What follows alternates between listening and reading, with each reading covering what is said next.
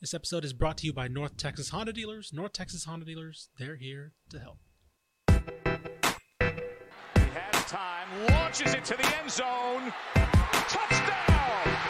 Terrence Williams! The throw goes to the right side for Crabtree. It's caught. He's going hard down, Red Raider. Was he up the 10? Was he up the right sideline? Yeah, he's got to go. He's tackled. Sam Houston wins it. The Bearcats capture their first FCS championship.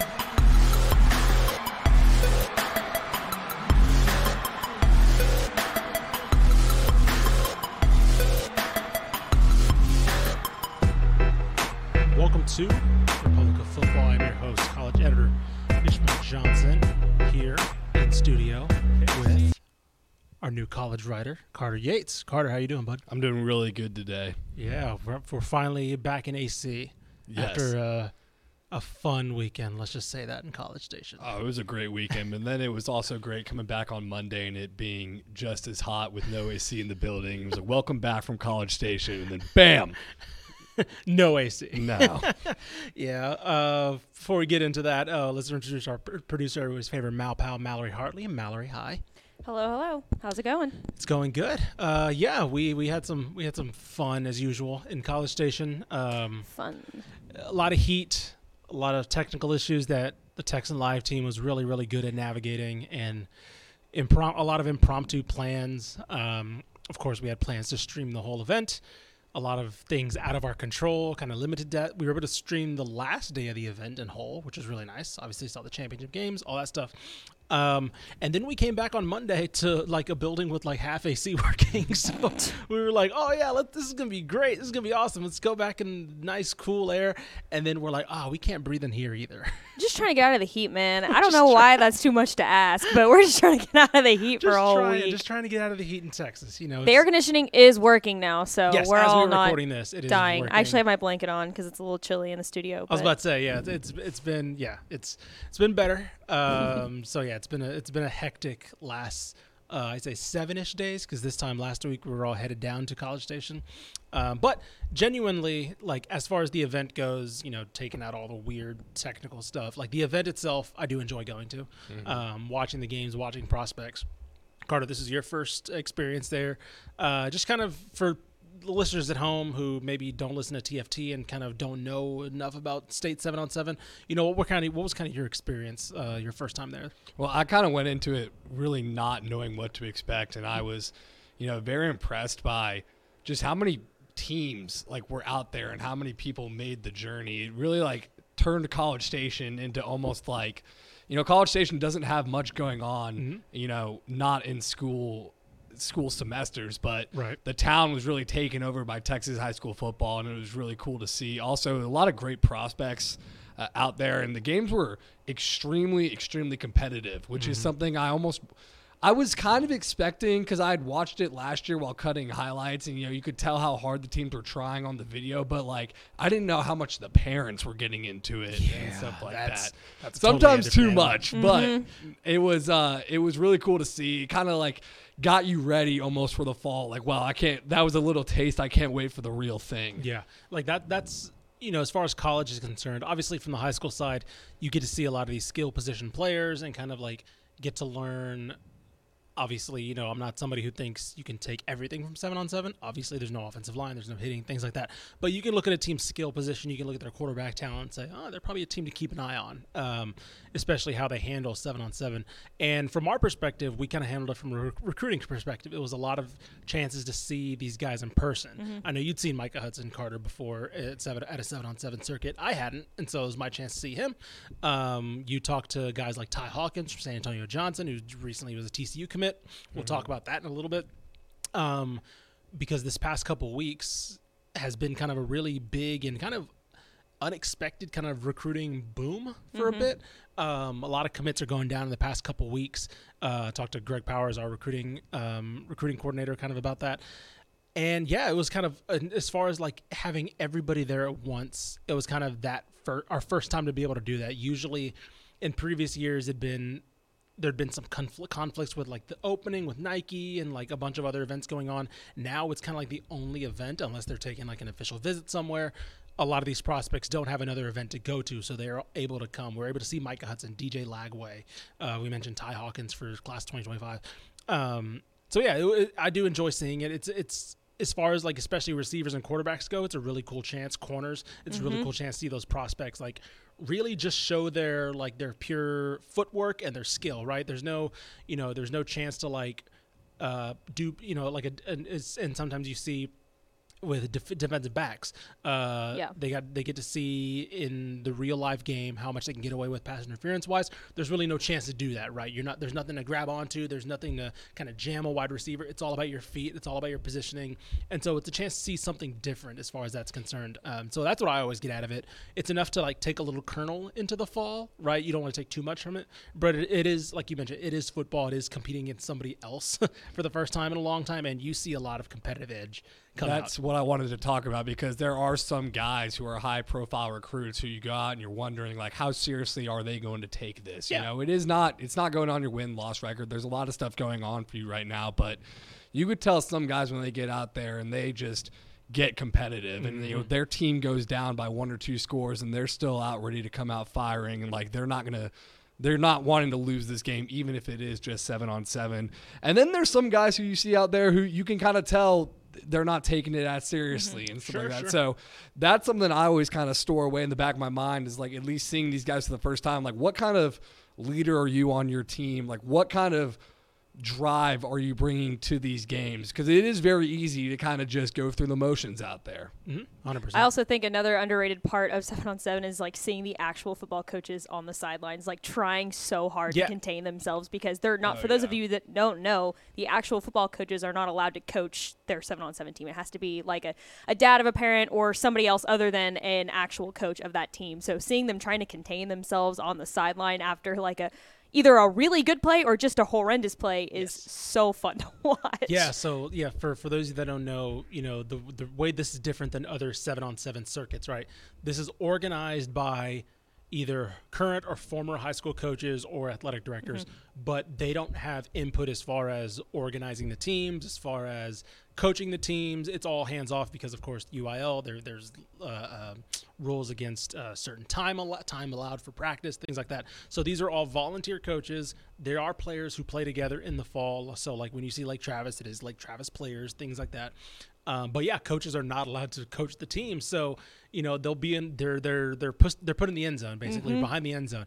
And so you see both opposing head coaches set up in the end zone, sometimes set up on the sideline, and they can only like yell like a parent yells, right? Yeah. They can only yell like, "Hey, that's your man," or whatever, but it's like they're not allowed to coach. Their players aren't obligated to listen to them because they have more often than not, they're calling their own plays. They're out there listening to, if it's a former player that's coaching them, they're listening to them. Usually the only times that coaches will talk to their players is after a game, right? They'll like kind of rally them together, things like that. If there's like a dust up or something, which isn't uncommon, they'll have to they'll calm them down and hey, that's not us. We saw that a couple times. But yeah, and by the way, if you are interested in this event, the games that we were able to stream on Texan Live, they're still up. So if you're curious just about a lot of the prospects, go see which games we were able to stream. We were able to stream both or all 3 championships, and you are able to. All you need is an email registration, correct? I believe. So it is free on Texan Live right now. Trevor, Gavin, Chase, all those guys who called games did an incredible job, and of course, like I said, the whole Texan Live team did with the logistical issues that we had. But of course, we have a lot of content as well. Before we get into all that, because that does segue into kind of our one of our big topics for today, which is kind of the recruiting trend of commits coming around this time / creeping into the 4th of July. There was a little bit of sad news that dropped when we were out there. Of course, Terry Price, longtime Texas A&M defensive line coach, lifelong Aggie, played for the Wrecking Crew, played under R.C. Slocum and Jackie Sherrill. He passed away, and the news broke. I think the school announced it on the 23rd when we were out there, and just kind of like in the chaos of everything, it was just kind of like, wait, did you guys see that? It was one of those moments where it was like we didn't have much that good of self-service anyway. So like when we were able to look at our phones, we were kind of uploading highlights and things like that. And then like as we were passing each other in golf carts going to the fields and all that, we're like, hey, by the way, did you guys see this? And like it was a very surreal thing. especially being in College Station too. Like I mentioned, him being a lifelong Aggie. I believe the battalion for A&M, their student newspaper confirmed that it was stage 4 cancer that he had been battling, which goes to show you he'd been recruiting, right? He had been coaching still, going through all of that. He was 55 years old. He confirmed to KBTX, I should say, the news station down there, that it was stage 4 cancer that he had been battling. I mean, this is a guy who, for everything that is controversial about A&M, everything you hear about Jimbo and now Petrino and whatever, he was somebody who was like above that, right? He was somebody who, anybody you talked to on the recruiting trail, anybody you talked to about so-and-so was like, yeah, I'm not a big fan of this guy. It was like universally. Terry Price, love that guy. Everybody who I know in the recruiting industry was like, Terry Price is the nicest guy, right? And I think his resume speaks for itself too, right? Guys like Myles Garrett, Dalen Mack, Justin Matabuke, right? Just constantly pumping out. He played a big role in getting guys like Shamar Stewart there, right? He played a big role in bringing all – there's a reason why every time we talk about A&M, it's like, yeah, secondary is a little sketch or, a little inexperienced. Linebacking core, maybe not. Defensive line, they're fine. Yeah, you know that defensive line is going to be good. No matter what you know, and that's, if you go on Twitter right now, you look up anybody that played on the defense, anybody that played on the defensive line, they all have like a paragraph worth to say about Terry Price. Yeah, and it was that one of those things where, like you're saying, Ish, we're going around at College Station during the fields and showing each other on our phones, like, hey, did you see this news? And everyone's like just had the same reaction. It was like, damn, like that really stinks. And he was a guy who, like you said, was A&M through and through. Played, coached. Son's just graduated from Texas A&M. I actually went over when I knew we were going to talk about it today. I went over to our magazine wall and pulled out the 1985 Dave Campbell's magazine because he played at Plano. And I found a blurb about Plano in there. It says, on defense, opponents will find tough sledding once they bump into tackles Terry Price, Reggie Howard, and Don Hurry. Keep an eye on the Star-Spangled Price. He could rank with one of the best in the state. And he did that. He went to play at Texas A&M, won 2 Southwest Conference championships, was an all-Southwest conference as a senior. And Craven, I saw in his piece, he led A&M with tackles and on the defensive line his junior and senior year. Also, he was a damn good barbecuer. He would man the smoker at Texas A&M recruitment pool parties every July. I love that he was a Texas man through and through. Yeah, he played for A&M. I mentioned through the Wrecking Crew years, 86 through 89. Assistant coach from 92 to 93. And then I believe he went to Ole Miss and Auburn for a bit, and then he was there at A&M. He's been at A&M he was at A&M for the last 11 seasons since 2012, which I believe was Sumlin's first year, or first or second year. I couldn't remember. But Myles Garrett on Twitter had this really nice piece about him. It's I truly cannot express the impact this man made in my life, not only as an athlete, but more importantly as a man, brother, and son. From his commitment to God to grilling, there you go, and mentorship, he embodied everything as a great man should be. My family and I will always miss his presence. So, again, a very hearty rest in peace from us here at Dave Campbell's to Terry Price and them and their family. Again, a universally beloved figure from a program that always, is polarizing at times, right? They have a polarizing head coach right now, but like I mentioned, somebody who was always there kind of as a positive presence and a reputation was Terry Price. This one wasn't on the rundown, but a little bit more of a unfortunate news came down with Ryan Mallett, Texas High product. Obviously committed to Michigan, then eventually went to Arkansas, where he was kind of resurged his career. Came to the Texans as well, started a couple games, but DCTF cover boy too. Yeah, DCTF cover boy along with GJ Kinney and Jarrett Lee, I believe. I gotta remember who else on that cover. And then Joshua Childs. Yes, Childs, and then with Earl Campbell was on that cover. So yeah, that was another unfortunate one. He was actually a coach in Florida. He actually drowned. It was actually a really unfortunate situation there. So yeah, Ryan Mallett, former 5-star recruit out of Texarkana. That was kind of another blow for them. Obviously, Arkansas, we cover a lot of them anyway because they're kind of in that Ark-La-Tech region. And so we obviously not just him being a native Texan, but him playing for the Razorbacks as well.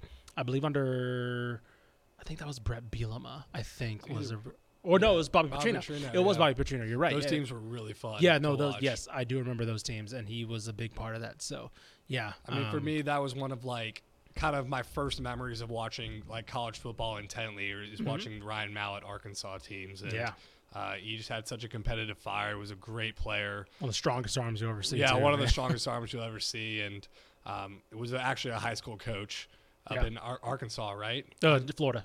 Yeah, he was a high school coach in Florida at the time of his passing yesterday. So really sad news. Yep. He was a great player, a great person. 100%. All right, so I mentioned a little bit about some of the recruiting news that came down. Obviously, 7-on-7, we were kind of in recruiting mode because obviously we're helping out Powers because there's a lot of guys he wanted to talk to update the database and just getting eyes on in general, just kind of so we could kind of pick each other's brains when it comes to rankings and kind of filling out the back end of our website. And then like it just seemed like every hour there was somebody committing somewhere. Carter, this one kind of leads into one of your pieces you came from the weekend. If you haven't read how TCU became the hottest team on the recruiting trail, because Carter, we went there initially and Powers was like, "Hey Carter, can we go talk to Nate Palmer from Decatur? He had just committed to TCU." And we were like, by the way, can you just also talk to Ty Hawkins, right? It was like, there's something we need to talk to him. We hadn't talked to him, or we hadn't done really anything big since his first game. I remember when he kind of burst onto the scene last year against Judson. Me and Pickle were there, and Step as well. And that was we were there with Gabe Brooks as well from 247, which he kind of gave him a profile and kind of put him on the scene. And we were like, well, we need to talk to this kid. Sure enough, later on in the day, it turns out he ends up committing to TCU as well, and kind of a surprise, something that he didn't really hint towards. I didn't think he was even deciding anything. He actually, when I talked to him, so we ran through like, okay, let's go Texas Tech, let's go Baylor, let's go TCU. He said the least about TCU, which I should have known. Picked up on that. But it was not on my radar whatsoever that he was committing or about to commit. I didn't hear that from. I talked to his head coach, and like he had nothing. Like that's crazy. It was very. He's very.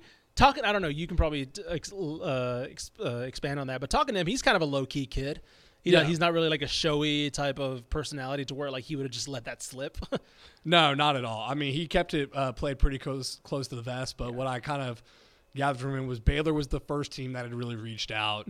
Texas Tech, it made a good impression on him. It seemed like he was really weighing his options between Baylor, Texas Tech, and TCU, but when I talked to both him and Nate Palmer, I mean, the biggest thing about TCU was really the relationships. Like Nate Palmer was talking about how he can really talk to Sonny Dykes about anything. Like he feels comfortable calling him on the phone.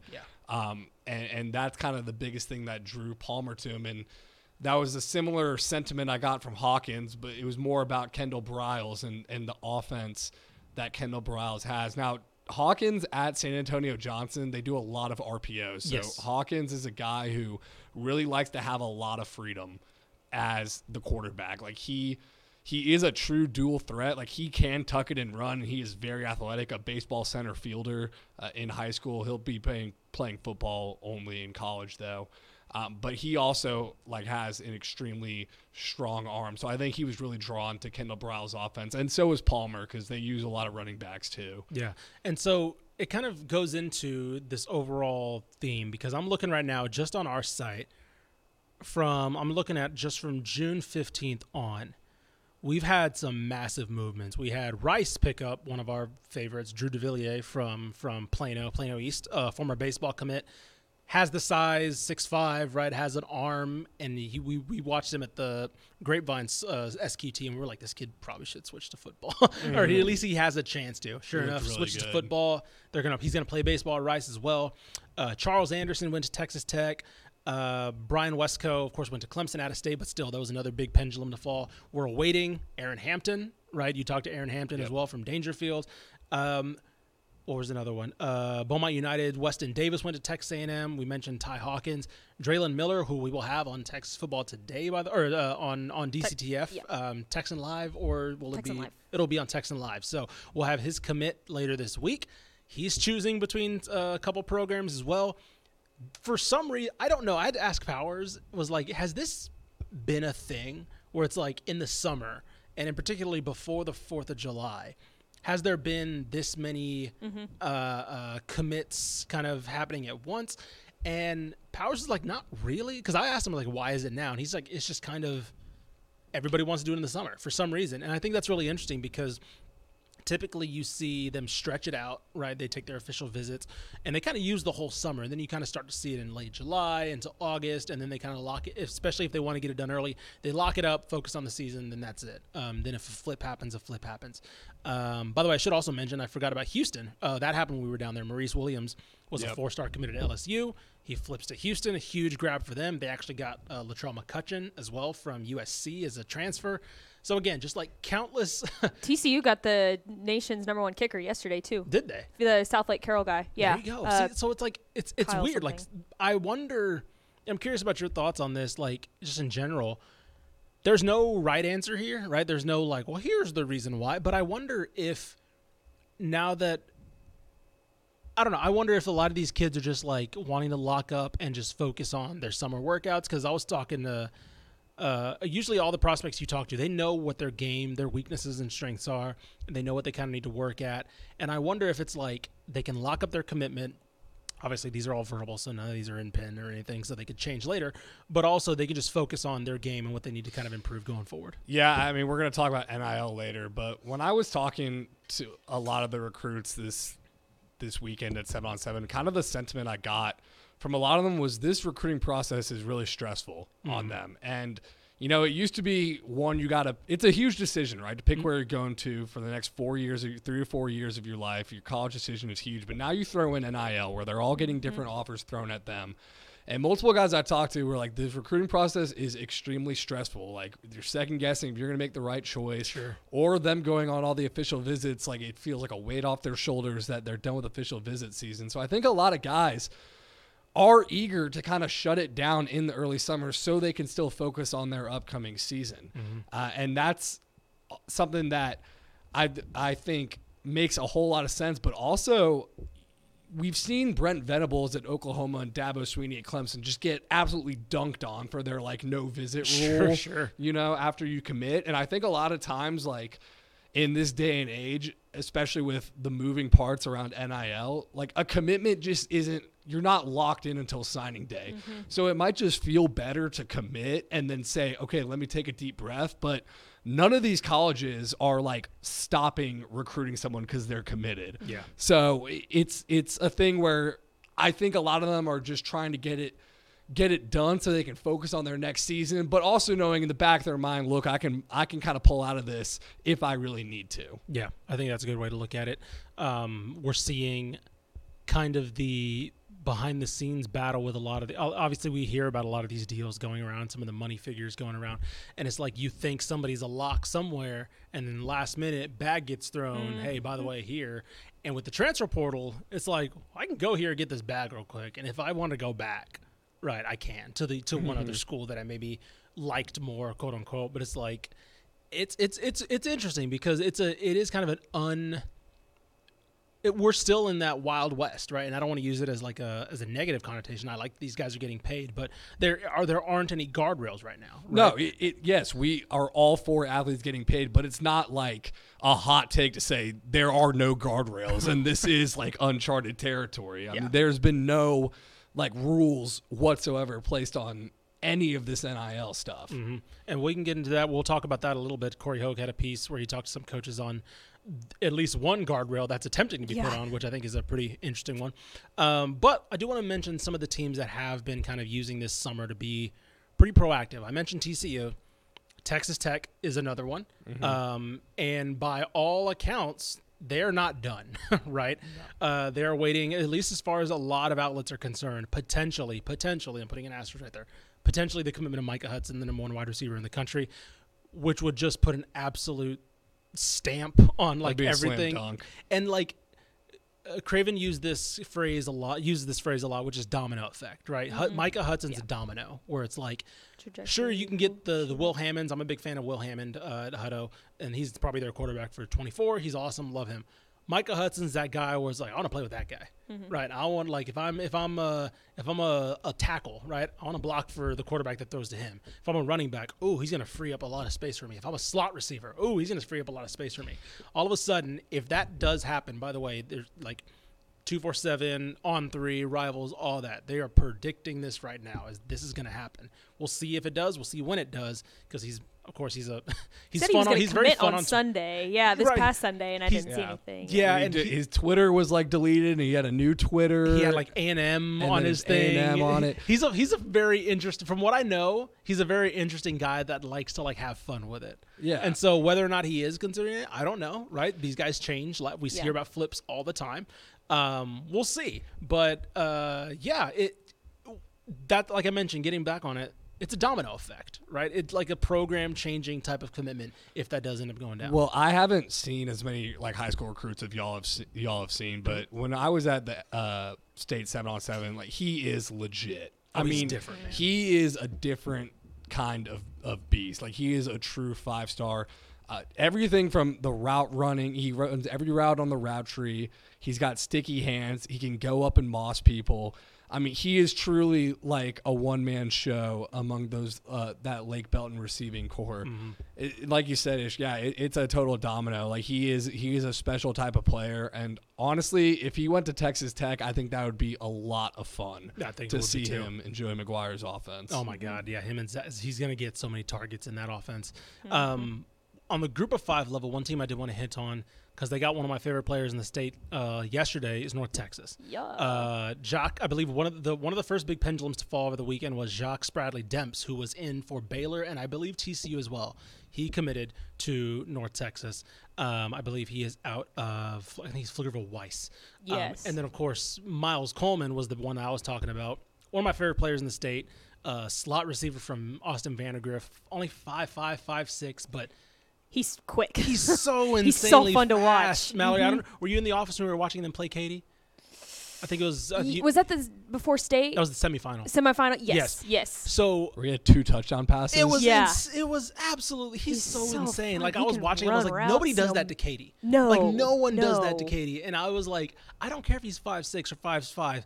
This kid is fast. Like speed translates, right? And it's like if you're gonna be undersized, you better be fast. Guess what? He's fast. Mm-hmm.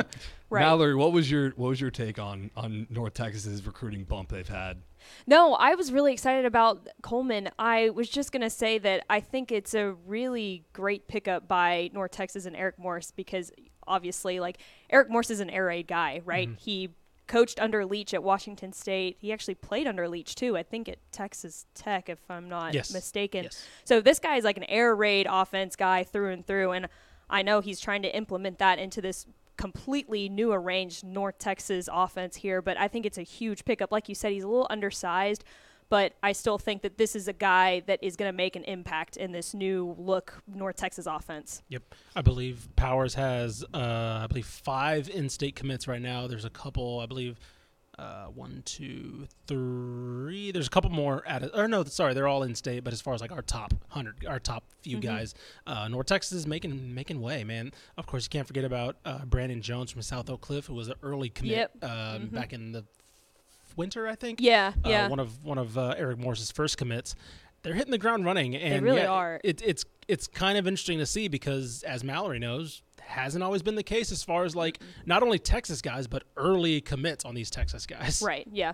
Absolutely. The puzzle piece they post on Twitter, it's working. Hey, I like it. I'm a big fan of that. Whenever I see Eric Morse tweet that, I'm like, all right, let me go do some research. Who'd you get? Who'd we get? No, it's search UNT commit or something. As a UNT fan, it's really exciting to see, especially because, you know, like we've mentioned many times before, we're moving into this new look conference, and you know, the more that we can hit the ground running early on this recruiting trail and hit the transfer portal hard, the better it'll be. Facilities are there, everything's there. Oh, it's just about getting the work just pulling done. them to Denton. Yeah. All right, so we mentioned a little bit about why the recruiting landscape's changed a little bit, because earlier this month, the IRS, everybody's favorite, the IRS released a memo stating that NIL collectives are not likely to qualify under 501c3 tax-exempt status, which means if you are a rich person who thinks giving $500,000 to Texas is going to get you a nice fat tax write-off, is not happening. You are just going to have to literally do that out of the goodness of your own heart. Which, again, for probably the listeners of this show, probably not a big deal, right? Oh yeah, there goes my $50,000 I was going to give to Texas State. Oh well, Had the check written and everything. Right, I had it written and everything. Guess I'll have to put that away. But as far as being a fan of some of those programs, hey, maybe if you are a Texas fan, what that does mean is like, hey, maybe a lot of those money boosters who were like, yeah, it's easy, I can write that check off, and at the end of the year, I get a nice little write-off. Maybe they're second-guessing that a little bit, right? Corey Hogue has a piece up now where he talked to some sources around just getting their thoughts, overall thoughts, because it's not a death knell, right? These guys, if you're a booster, you have money to spend, you want to see your team win, and so not getting a tax write-off is not going to stop you from giving Micah Hudson. You're already going to give that money anyways, right? If you were going to give DJ Lagway a bag to come play for you, you're not going to be like, well, actually not anymore. Well, I don't want my team to win football games anymore. But for these collectives where everybody, like let's say a smaller scale school, right? FCS, G5, that's maybe a little bit more of a concern now because you are relying on a lot more of these collectives. For example, Sam Houston has the Cat Fund.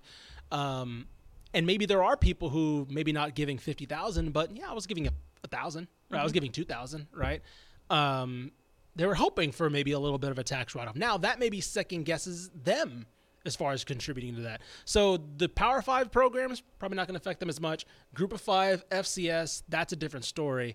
Carter, I don't know if you had any thoughts on that because that is the first guardrail we've. Oh my! I mean, this is like literally a whole ball of yarn that we have to unwind. So let's stick with me here. Okay, so the thing I got from Corey's article, the biggest takeaway is the IRS, like this is a suggestion. Basically. Yes, so this is not like hard and fast rule yet. You have to apply for that status, correct? Okay, now here's my problem with that. Sure.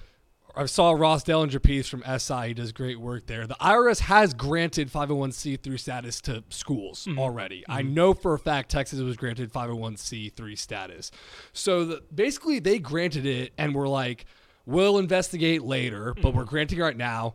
And now they're going to come out and suggest they shouldn't be tax exempt. So theoretically now, if Congress makes a ruling in line with the IRS can now go back and actually penalize donors and the collectives now. Right. That's kind of strange. And the thing I got from Corey is like Congress has the power to settle this with bipartisan legislation, which, all right, good luck with a quick ruling on that. Yeah, this is not going to be like a hard and fast rule and probably won't be for another year or so. I mean, here's kind of the ultimate problem I have with all of this. And we talked about the lack of guardrails when we were talking about with recruits and the Wild West of NIL. Mm-hmm. College athletes getting paid for their name, image, and likeness was gaining momentum for a minimum of like 5 years, at least since 2014 when NCAA video games stopped and earlier than that. And the NCAA kind of buried their heads in the sand, had zero plan for when NIL was actually going to come to fruition. So they created this interim policy, which is basically like, all right, you can pay your athletes now. So that's great. Meanwhile, we got state legislatures in Texas and a lot of these SEC schools that have rushed to create these new laws benefiting their schools. Some collectives have 501c3. Some collectives are only for-profit. Recruits for the past 2 years are now choosing schools based on the amount of the money they get. Bijan Robinson is flipping from Lamborghinis on rotation. And now the IRS comes out and gives a suggestion. And NCAA President Charlie Barker tells SI, I saw in this article, well, in the context of how NIL is supposed to work, it's a service for an entity that is making a business expense. Yeah, it should be taxable. You haven't made enough rules for anyone to know how it's supposed to work. So how are we going to come out now and say, yeah, no, this is how it's supposed to work? And look, let me say this right off the bat.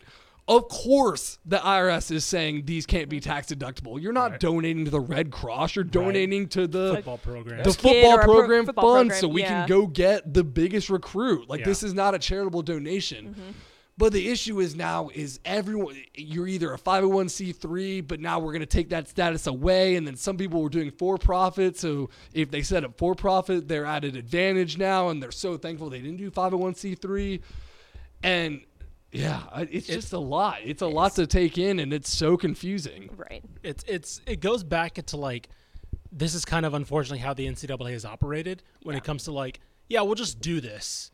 And it's like, oh, wait, we probably shouldn't have done it exactly like this. We probably should have. Yeah, there's no like, in an ideal world, right, they work with, well, in an ideal world, the NCAA is controlled by the government and like they actually have some regulation arm instead of acting as its own entity. But in an ideal world, right, they introduce NIL along these guidelines.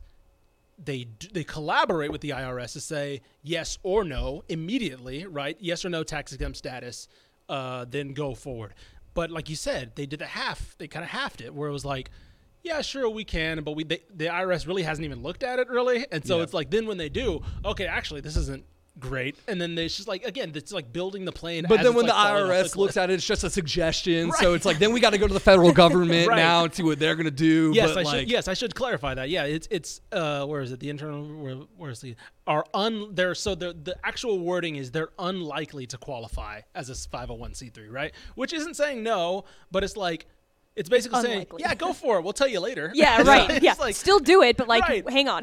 So, still do it, but also if you guess wrong, we're gonna penalize you. Exactly, exactly. Like, okay, like, and so the reason why Corey's piece is worth checking out if you're interested in this is because he talks to a bunch of people who work in collectives or coaches who, again, that now lawyers have to get involved for these programs, right? Yeah. Because now lawyers have to go.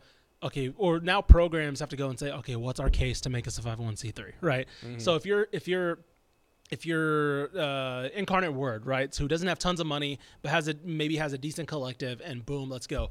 Now you're Incarnate Word. You're like, okay, we have this collective. We can kind of give our athletes something.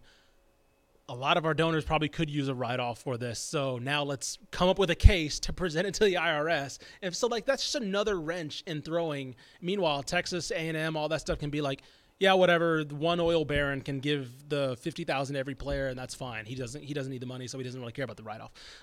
So Corey talks to those people about like, what does that mean, right? And a lot of these guys are saying, yeah, now we got to get lawyers involved. That's another hassle.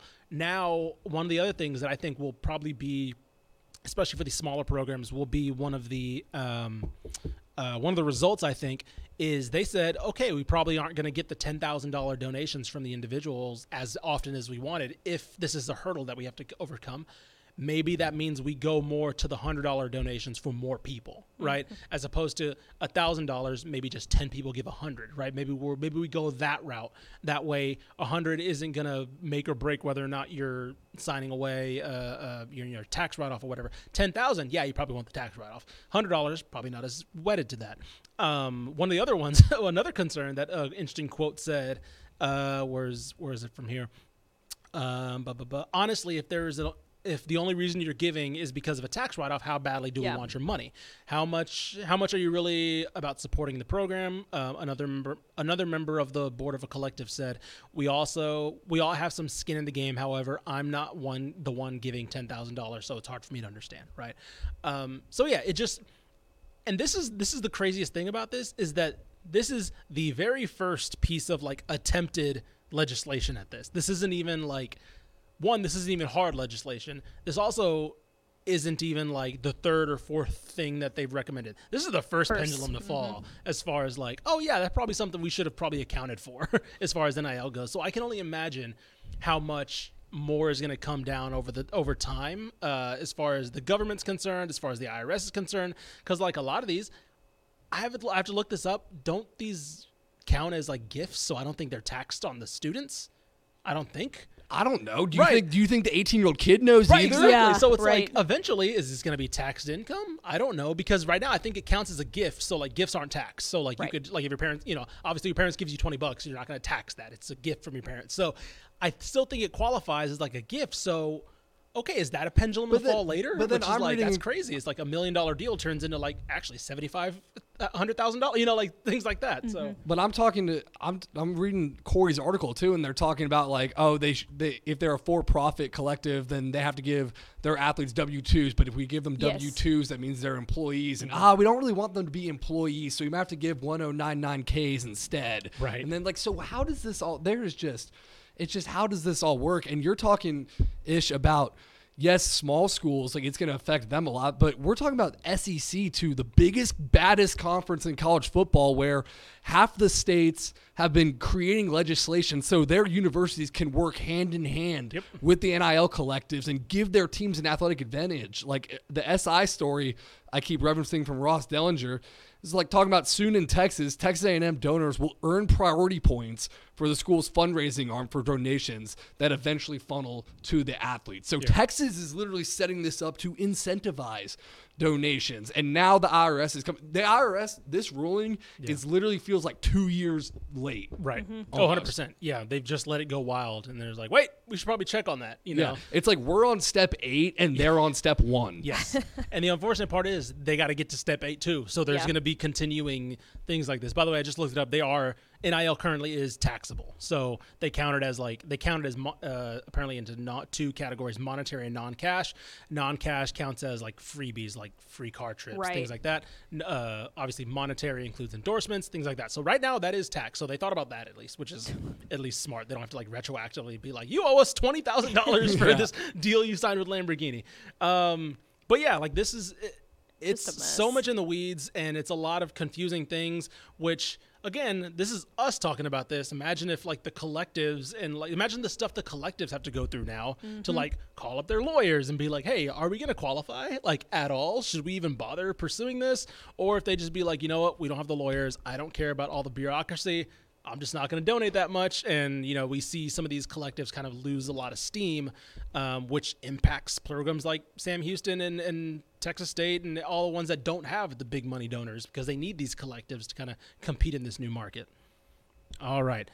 So that's a long one. That was a long, very in the weeds discussion there, but it's a big pendulum to fall because we knew eventually the IRS would be getting involved or the government in some way we knew would be getting involved once we started seeing a lot of the money values aspects and stuff. Of course they're going to get involved. Yeah. You can't be throwing, I was about to say, you can't be throwing like $500K at like 18-year-olds with and be no like, well, the kind of government's not going to regulation. check anything here. No regulation or whatsoever. Yeah. Yeah. So that's just a kind of a quick breakdown of that. Again, go check out Corey's piece. NIL collectives react to the IRS memo. I mentioned go check out Carter's piece as well over Ty Hawkins and Nate Palmer from about TCU and when you talk to them at 7 on 7. Of course, Craven's column as well. Why are more of Texas top 100 recruits headed out of state than staying in? Right now, I believe almost half of our top 100 on DCTF are heading out of state, which is an interesting little development there for the class 2024. What was the last one? Oh, Draylon Miller's commitment. Yes, watch that on Texan Live. We will have that our newest 5-star that me, Carter, and Powers saw at 7 on 7. He is an absolute killer, man. Absolute killer. He's legit. He's really good. We're very excited to have him come on Texan Live and commit to, we'll see. I mean, I've heard A&M, I've heard LSU, I've heard a bunch of other schools in the mix, so I'm excited to see where he goes. I hope he stays in state. Obviously, would love to cover this guy, but we'll see kind of where that heads to. Yeah, and real quick about that TCU piece I had. Let me speak to the TCU fans here. Ty Hawkins and Nate Palmer were 2 of my favorite prospects I watched at 7 on 7. I mean, Ty Hawkins, he's got a different level of arm talent. Yes. And what was kind of even scarier about it was in 7 on 7, a lot of times you see these dual threat quarterbacks and they don't look as impressive because so much of their game is based on running the football. And Ty Hawkins had like 800 yards rushing last year. He's got great speed. But he was still so impressive in 7 on 7, just making throws all over the field. Nate Palmer, I think his route running was precise in the tournament. And he was catching, we caught a one-handed pass at one point that I saw. He was running streaks down the field. And I know I saw on 247 his verified track time was like 11:28 100, which is still like extremely fast, but maybe on the lower end for speedsters. I mean, he looked smooth. He looked way faster than that track time in person. So TCU fans, you should be very excited. Yep. We're also going to have Braylon Connolly. Yes, I do. At Atascocita cornerback commit on Texan Live as well this week. So he's got a couple of big time offers: USC, Arkansas, Arizona State. So should be interesting to see where. Yeah, if you're Powers has been killing it with these commitments. The Texan Live guys as well. Yeah. Gavin Moritz, shout out to him. He actually is the one that found this one. So you're right. Yeah. Just remember that. So yeah, shout out to Powers and the Texan Live guys because obviously we're up here in Dallas. So like the fact that we have and are able to put on commits from Silsbee and Atascocita are due to those guys down there. So big shout out to them. Check our DCTF Twitter. Check out TexasFootball.com for any more commits. We especially our Twitter account YouTube and our page Instagram. too. Yes, we'll have announcements as far as who's upcoming, things like that. We were able to do one there on location at 7 on 7, which is actually really cool. I forgot it was North Crowley. He went to La Tech. I forgot his name. I'm trying to find it. Mason Ferguson. Yes, there you go. So that was really cool to do. Powers has been killing it in the recruiting side. So I wanted to give a quick shout out to him and the people at Texan Live. All right, that'll do it for us. Please subscribe on subscribe on Spotify, Apple. Listen to all the shows on the Republic of Football. Please do so. I didn't do the read. Please use promo code DCTF for home field. It is summer. These shirts are really thin, really nicely thin, very solid still, but very breathable, I should say. That's probably the better phrase to use.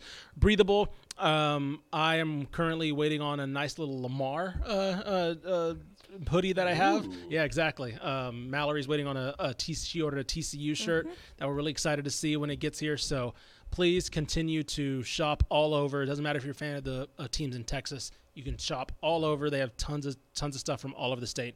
Retro vintage designs that are absolutely incredible. And they're continuing to do drops every single weekend, either updates or new drops, new schools seeming to be joined every week. Please use promo code DCTF for your first time, 15% off your first time purchase. Or if you want to support your own Republic of Football show, everybody has their own respective code that gives you the same deal. I'm looking at the Texas shirts right now. They look real nice. Oh, they are. I'm telling you, man. Home field, I don't think I've bought any others. Since I've started going to home field, I don't think I've bought from any other site. No, why would you? As far as college gear goes. Yeah, why would you? They've got the best. So please, you support them and support all of us here at the ROF.